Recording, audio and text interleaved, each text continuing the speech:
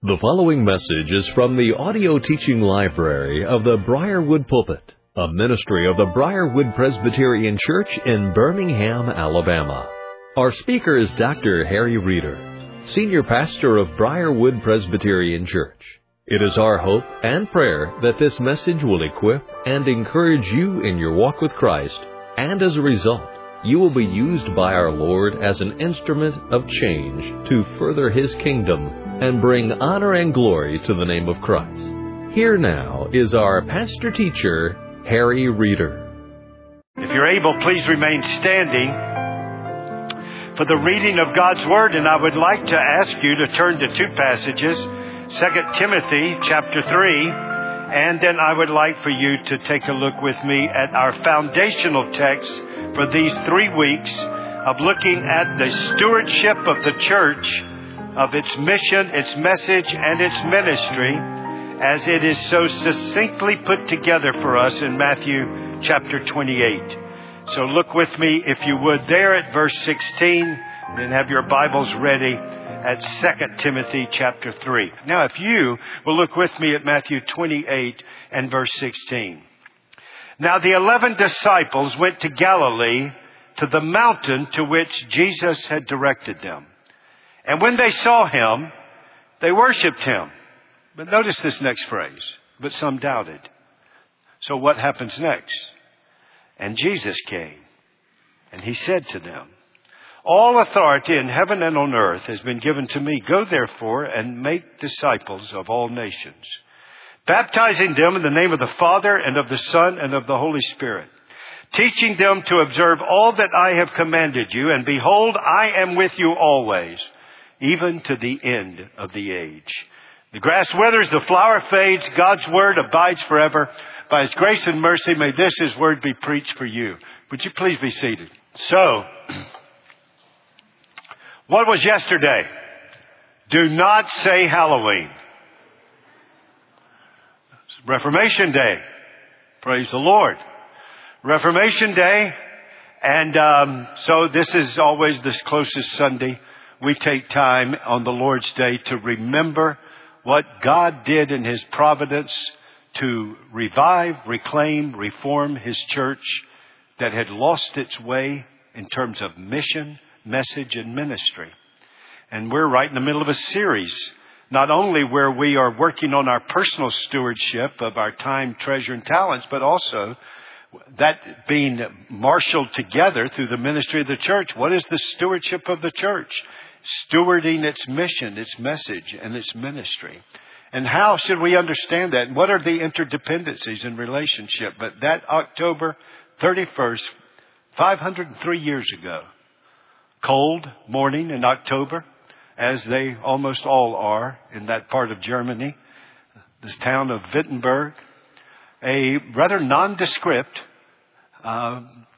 professor, Dr. Martin Luther, had risen early and taken what he had prepared over to the Castle Church in Wittenberg. And there he went to the side door. And when he arrived at the side door, either his assistant or he himself took out the nail and the hammer. And he posted the 95 Theses. He posted. You all ever heard that term recently? You think social media is new, don't you? We had platforms in the 1500s. It was the door of the Castle Church. And he posted on their version of social media the message for the community and the university. And the 95 Theses were focused upon one particular issue, really, one that had filled his soul, his heart, and his life. And that was the issue of how can a man be right with God? It's the repetitious statement in the book of Job. How can a man be right with God? How can man, whose evil always rises up, ever get right with God? And so that question is, of course, the question that is answered in divine gospel terms. But the church in that day had lost its way. And across the river, even while he posted those 95 Theses was a man that Martin Luther wanted to make sure did not get across that bridge into Wittenberg, his beloved Wittenberg. His name was Johann Tetzel. And under the authority of papal decree, he had worked out a play. He had worked out a message. He even had a little song to go with it in which they would sell indulgences whereby you could secure the release from purgatory of your relatives. And instead of them having to possibly gain heaven through the works in purgatory, they could be sent on to heaven by your offering. And his little song stated that. When the coin in the coffer rings, another soul from purgatory springs.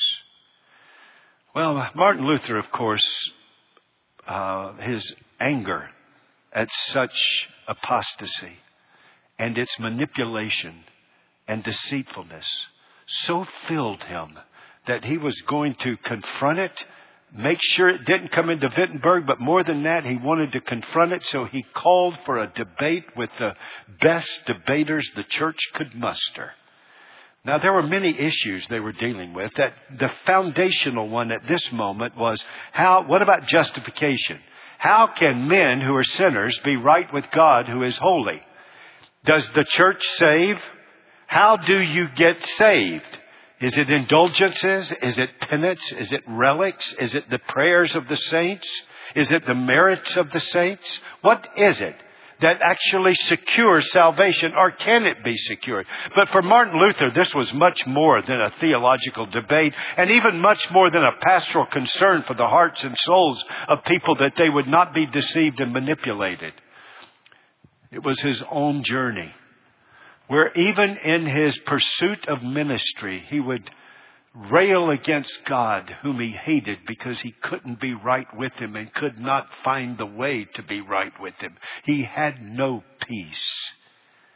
And then, in his assigned study by a wise mentor in the book of Romans, which, Lord willing, will be in January, as his assigned study, he opened it up, and there was Romans 1:16.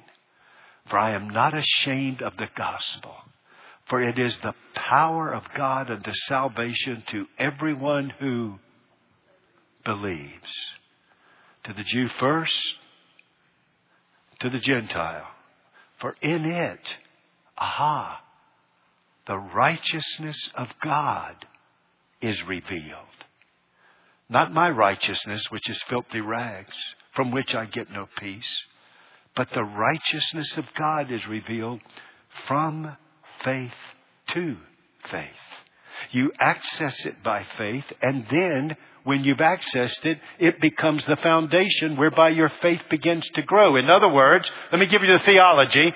Justification, founded by faith in Christ and His righteousness, then leads to a life of sanctification to become more like Christ, because now you're set free to obey out of love to Christ instead of out of fear. Can I do well enough to get to heaven? You've already heard you can't. But what you can't do, God sent His Son to do for you. And now you have received Him by faith. So you're saved by grace alone, through faith alone, in Christ alone. So he wanted to debate all of those issues. And so thus, not just one thesis, but 95 theses. He had a number of things. And so the debates began to go forward. There were 3 of them that took place in the coming months. And then after that came the definitive forum in which all of Christendom, the power of the state, the Holy Roman Empire, and Charles V, the power of the church with its papal emissaries, placed him before him with his books and called him to repent as he was under a sentence of death by the stake and fire. And as he prayed and all through the night and finally took his place before all of the power that was arrayed against him, he then said, unless I am convinced from Scripture, here I stand. It is not the power arrayed against me. It is not the threat of my death. The body they may kill. God's truth abideth still. And now we begin to see the true foundational issue of the Reformation. Yes, the issue of how does a man get right with God, salvation, justification, that in Christ alone, by grace alone, through faith alone, in Christ alone. But how do you know that's true?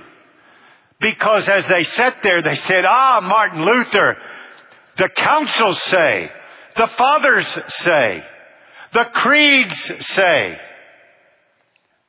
And Martin Luther says, councils, creeds, fathers, and popes do err, but God's word is true. There is where I rest my argument. While we thank God for the insights of councils and teachers and leaders, it's all measured by root and metric. Is it faithful to God's word? Unless I am convinced from Scripture, here I stand. I can do no other. So it is that becomes the crux, which now brings us to our journey of examining stewardship, not only personally. We're in a season of that right now. God, how can I be faithful? You've given me every moment of my life, every breath, every heartbeat. So how can I, according to your word and the power of the Spirit, out of love to Jesus, be found faithful with the time you've given me in this life? Redeem the time, for the days are evil. God, how can I be faithful with the talents? And my goodness, as I look out here, some amazing talents. Not only your mental talents, not only your physical talents, not only your skills, but your spiritual gifts. Every one of you have a spiritual gift that God is developing that fits right in to that glorious body of Christ that only you have. How is my gift to be used for the sake of Christ through His church to extend the kingdom of God and the gospel of Jesus Christ? But yet, of course, our resources, our stewardship of our roles, our responsibilities, our relationships, stewardship of our resources. Yes, God, yes, I will bring your tithe. I'll not rob you. I'll bring your tithe in worship and give you praise. And God, I know that you've got calling on my life for offerings. Maybe it's a faith promise offering. Maybe it's the alms offering after a Lord's Day communion service or whatever it might be. But here are my offerings. Here's my mercy offering. Here's my love offerings. Here are my free will offerings. But I want to be faithful in stewardship. But the question is, as you bring the stewardship of that time to Christ through His church, treasure to Christ through His church, talents to Christ through His church, how is it to be stewarded by His church? And that's where the church's stewardship is crucial.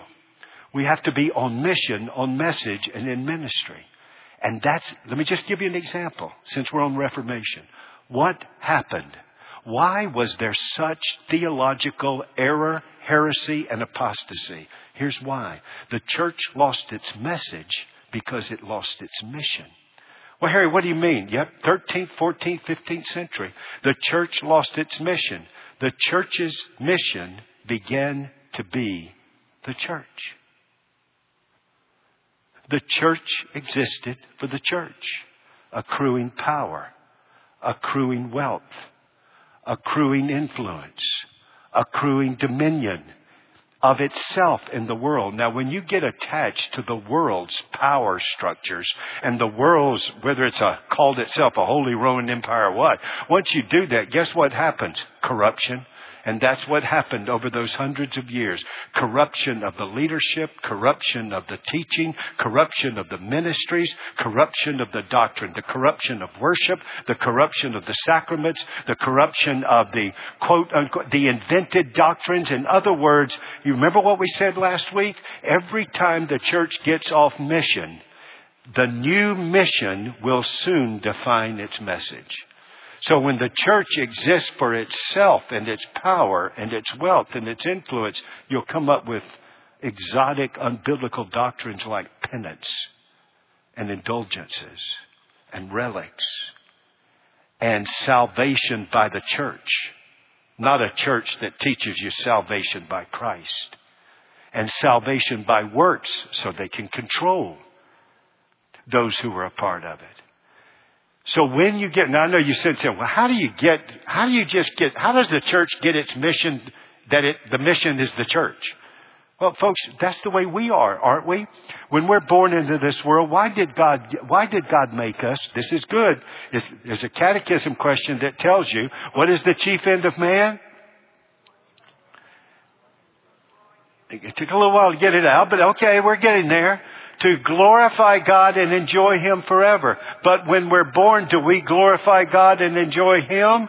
Or do we glorify ourselves and create a God that's all about my joy? That exists to give me joy instead of my joy is Him.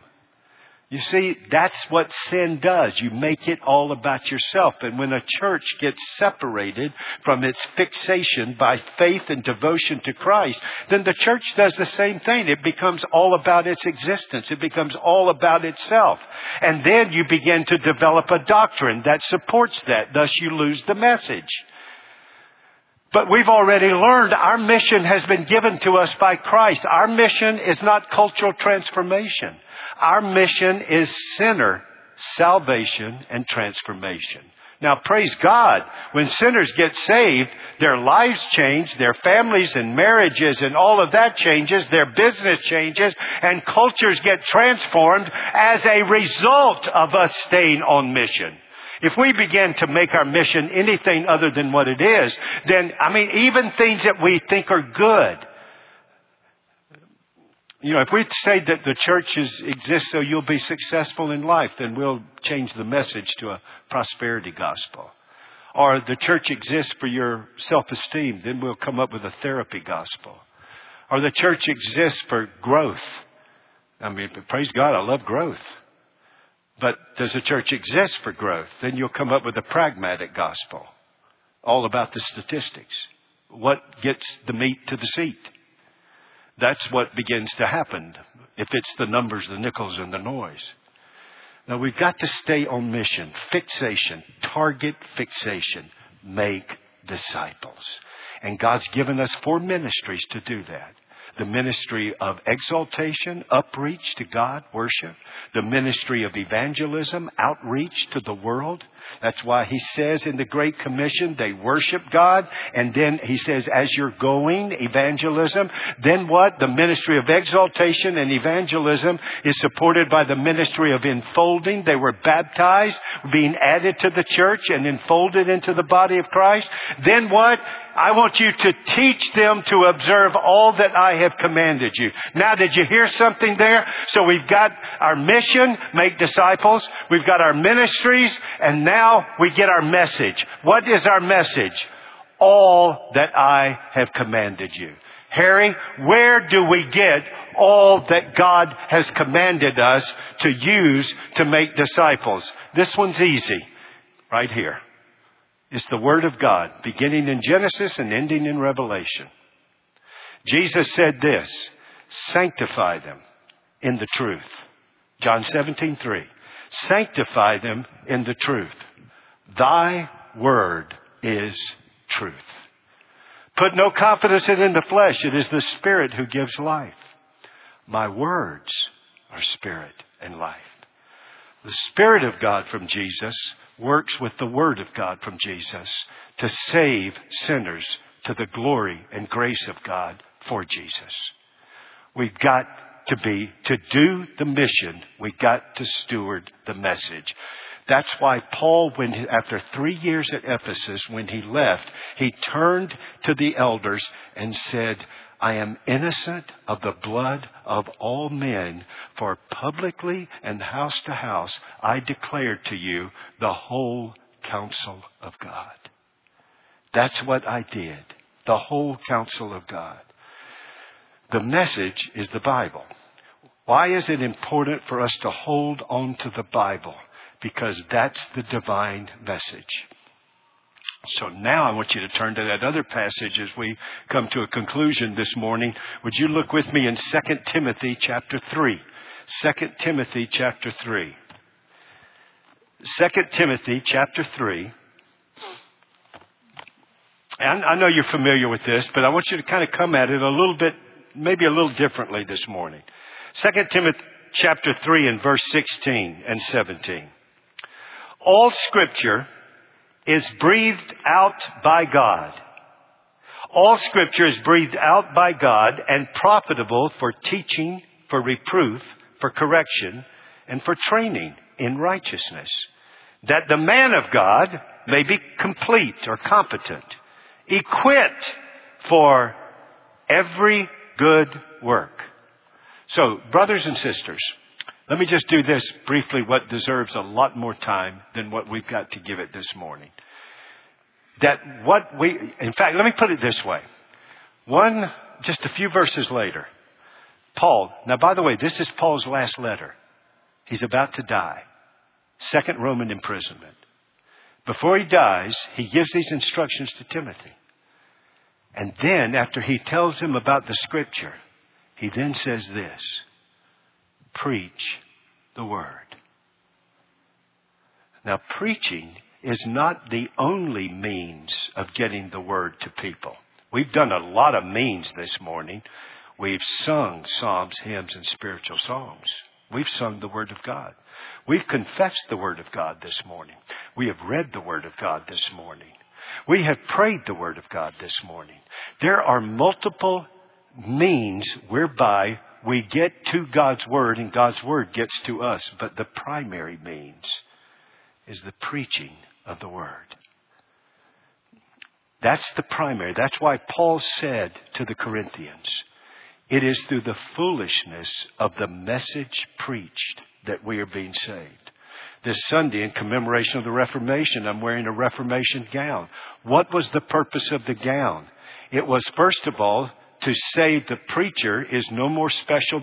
So instead of all these multicolored vestments, he's draped in black. Why? He's blocked out. It isn't the preacher. It's the preaching. Faith comes by hearing. It is through the foolishness of the message preached. But notice, it's not preaching that saves. It's the message preached that saves. That's why Satan loves to destroy the doctrinal integrity of churches. Because if I can get the message, they can't do the mission. And if they are, he'll get them off mission, and that's the way he gets to the message, and that's the way you totally destroy the ministries of a church. So that's where we are. What is our message? It is the Word of God. That's what we are to preach. And what did this text just tell you? It told you 4 things about your Bible. The message that we are to steward. Number 1, it is a God-given Word. All Scripture is what? Inspired by God. It's an interesting word, theopneustos. And the word theopneustos means breathed. God breathed. In other words, your Bible is here because God breathed it out. The Holy Spirit, the breath of God, through holy men, prophets Old Testament, apostles New Testament. I like the way Peter says it. The Holy Spirit carried along holy men through which His Word comes. It is the Word of God. That's why the prophets, when they write, like Isaiah, when Isaiah writes, does Isaiah say, I've been thinking about God and I'd like to share this with you? Is that what he says? No. He says this, thus saith the Lord. Now you got to figure out, is he crazy or is he telling the truth? And the other prophets did the same thing. Let's go to the New Testament, the apostles. Let me give you one. Paul, writing to Thessalonica. I am glad that you received my word for what it is. Not the word of man, but the very word of God. Jesus says, sanctify them in the truth. Thy word is truth. So the Bible, from Genesis to Revelation, The church does not make the Bible. God makes the Bible. The church receives the Bible. And so we receive from God His Word, and that Word has come from God to us. And that Word is true, and that Word is true at every point. You see that phrase, all Scripture is inspired by God? That all, that's the word pantes. It actually means, in the context, it means every one of. Sometimes there's a word all that means all kinds of. That's not the one that's here. This is the one, every single one. So let me just take my Bible. 2 Chronicles 5:14. That's God's Word. Let me take my Bible. 1 Thessalonians 2:1. That's God's Word. Wherever you pick, this is God's Word. This is God's Word. The Word of God is living and active and sharper than any two-edged sword. This is God's Word. Every single passage of Scripture is God's Word. Secondly, God's Word is a profitable message. God's Word is a profitable message. And by the way, wherever you pick, it's profitable. Here, I got one for you. Numbers 3:4. Profitable. All Scripture is inspired by God. All Scripture is profitable. Harry, why'd you say that? Well, that's where reading through the Bible dies about every year. They get to Numbers and say, oh man, whoa. That's when you go back to 2 Timothy 3. All Scripture is inspired by God and is profitable. There's something profitable here. God's Word is profitable. Why is it profitable? Because God's Word shows me my sin. It shows me my helplessness. It shows me my hopelessness. God's Word exposes to me, you're a sinner. You need a Savior. You cannot save yourself. It resounds through the Bible. If we could save ourselves, or a man-made religion could save us, why in the world did Jesus go to that cross? Now, He went to that cross an atoning death to pay for our sins and to provide for us a perfect righteousness. I not only have a profitable Bible because it exposes my sin and my need of a Savior, I've got a profitable Bible because it exalts Jesus as my Savior and my Lord. It tells me who He is and what He has done so that my doubts can be sent away. Don't you love that? You remember back when he comes to them, the 11, and they worshiped Him, but it says some what? Doubted. Do you know what the next verse said? This is important. They were having doubts, right? What happens next? Jesus came and said to them. It is the Word of Christ that sends our doubts away. He came and said to them, all authority has been given to me in heaven and on earth. Faith comes by hearing, and hearing the Word of Christ. That Christ, through His Word, begins to speak to your heart. And my sheep know my voice, and they follow me. It's a profitable word because it exposes sin. It exalts Christ. It's a profitable word. It's doing it right now. There are some of you that need to be comforted. He's comforting you. There are some of you that need to be convicted. He's convicting you. What as one preacher said one time? Praise God that in the preaching of the Word, He convicts the comfortable and comforts the convicted.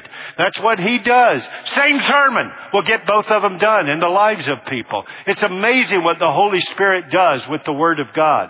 The Word of God does its work, and it's so glorious.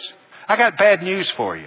I've been saying all week that for weeks now, that in January I'm going to start preaching what? What everybody say?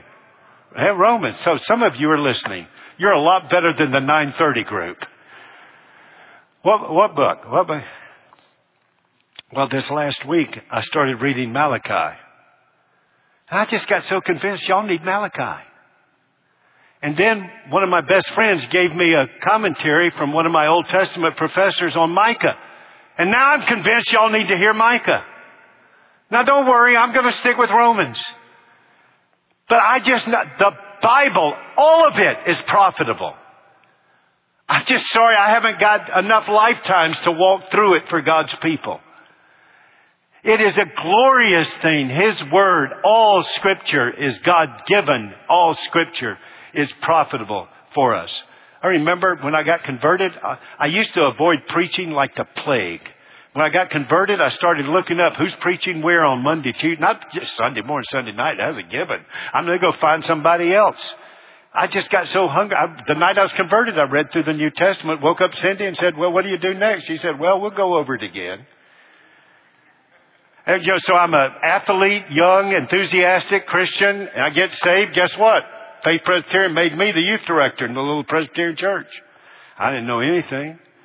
I can still remember to this day, but I want to give you one part of it. This won't amaze you. We're leaving 412D, English Village Apartments. We're riding in the car to the Wednesday night cross club that I started as a Bible study for the youth. And man, this thing's growing like crazy. And I've run out of, I just don't know what to say. And so Cindy says, well, what about some Old Testament story, Bible story? I said, well, yeah, let's look at those. And so we'd read one and she'd start explaining it to me as we're in the car. My 68 Chevelle. There we're riding along and she's explaining to me this old, and I get so absorbed in it. We get to the church and I park and I say, really? Yeah, honey, that's real. And what do you think well, honey, I think, I forgot about the kids. I got so excited about what Cindy was telling me for two reasons. Number one, this is unbelievable. Can you believe this? And then the second reason was I was getting something so I'd have to give to them when I got in there. So it's just God's Word is profitable, all of it. Number three, it's a life-changing message. It will change the lives of believers. First of all, it changes you because it assures you your guilt and shame are gone. Jesus took it away. There is no condemnation for those who are in Christ Jesus. Then He tells you, I'll be with you all the way to glory. And I'll comfort you, I'll convict you, I'll help you grow. So it's not only a message of assured justification, it's a message of anticipated sanctification as you grow, not for grace, but in the grace and knowledge of Jesus Christ. It's a glorious, life-changing work. Look at this. Moses, a murderer. Paul, a murderer. David, a murderer. Look at them. They become stalwarts. Paul, religious terrorist, kills Christians, becomes an evangelist. Paul destroys churches, becomes a church planter. This is what God's Word does. It's life-changing. Fourthly, it's a sufficient message. It gives us all we need in Christ for life. It's an infallible Word. It's an inerrant Word. Don't you love what it says? That the man of God may be equipped for what? Every good word. All that I need to know to believe and live for Jesus is right here in the Word of God. And God's given me the Bible so I can read it, study it. You can be a Berean Christian. They heard the Word with eagerness and they examined the Scriptures every day to see if it's so. Hearing Word preached, examining the Scriptures, and building the Word into your life. That's what God gives you. But you know what? One of the reasons, do you mind if I say this and I'm going to close? One of the reasons, historically speaking, you've got that Bible that you can read while I'm preaching and make sure I'm not departing from it. And then you can go read and study all week this week, and then we'll be back together next Lord's Day. Because these reformers, for many of them, the last sounds they heard were those pipes as they were being burned to death. And most of them were burned to death so you could have a Bible. That's our takeaway. We've been given much from God through His people. Let's stay on mission so that we can stay on message, so that we can stay in ministry of evangelism, worship, enfolding, disciple making. That's where we'll go. I confess to you, I'm a historian, and that's a romanticist by nature. And I love to get insight while I'm on site. I'll never forget the very first time I went to Oxford. Cambridge gave birth to the reformers. Oxford burned them. And as I went there to Oxford, I looked around for the street where I could find the marbles arranged in a cross. And I went there because 3 of my great heroes died right there. Cranmer, Latimer, and Ridley. Cranmer was brought to that place. It's really interesting. All 3 of them were, as soon as Bloody Mary came to the throne and had killed Lady Jane Grey, she then went after the men who had written the Book of Common Prayer to elevate the Scriptures over the church and build the church on the Scriptures, who had pastored Edward VI, who had been there, engaged in what was called the English Reformation. She put all 3 of them on trial, octogenarians, Thomas Cranmer, Nicholas Ridley, the Bishop of London, and Hugh Latimer, the great preacher of the gospel, who with John Knox had evangelized the field, the military compounds, and all the places that he would go. They convicted him. And the first thing they did in October of 1550, just think, 38 years after Luther, they put him at a stake. And as they were tying the bonds, Nicholas Ridley said to his captor, "Tie my bonds tight. When the fire comes, I do not want to leave my post for Jesus." Latimer heard Ridley and said to him, "Ah, Mr. Ridley, be of good cheer. For today, by God's grace, you and I can light a candle for Jesus that shall not be put out in all of England. Play the man. Play the man." Ridley was almost prescient. It would take hours for him to die. The flames only burned his lower portions. He was literally pleading for the fire in the name of Jesus. Latimer went quickly, but when I stood there, the next thing I did was walk 125 yards to the jail of Oxford. For at the top of it, they made Cranmer watch him. Then they put him for the next 5 months through torture, scraping the ends of his fingers off because they had baptized people and he was declared an apostate. Shaving his head, making him go without sleep, torturing him, and finally in March, in the middle of the night, he finally broke and signed a recantation of all that he had believed in the Reformation. They were going to make a spectacle, so the next morning they brought him to the University Chapel. And I sat right there and looked where they chiseled out of the columns a notch so they could put in a wooden platform, and they were going to stand him there to ridicule him as he recanted. But from the moment in his point of demise that he had recanted, the courage of God filled his soul again. And when they put him on that platform, he began to recite what we've been studying. The Apostles' Creed and the Nicene Creed. Then he recanted of all of his recantations. And he put his arm out and said, "I will put this hand forward that betrayed Christ, that it might be burned first." In anger, they swept him away to that stake where his friends had died 5 months earlier. And now in March 1556, it is there he lost his life. Why did these people do this? Most of them. Yes, to capture the gospel. But why we believe it is true? Because of the authority, sufficiency of the message, stewarding the message. That's why they died. They died so you could have that Bible in your hand. And you could have a Bible in your hand in your own language. And you could hear that Bible preached in your language. And you could examine that Bible to see if these things are so. That's why they did it. Because they knew you can't get to the God of the Word without the Word of God. Thus God calls us. Stay on mission, on message, and in ministry. Let's pray. Father, thank you for the moments that we could be together in your word. Thank you for the glorious word of God and the contours of the gospel that fill it. And as we go throughout the Word of God, we keep coming to Jesus.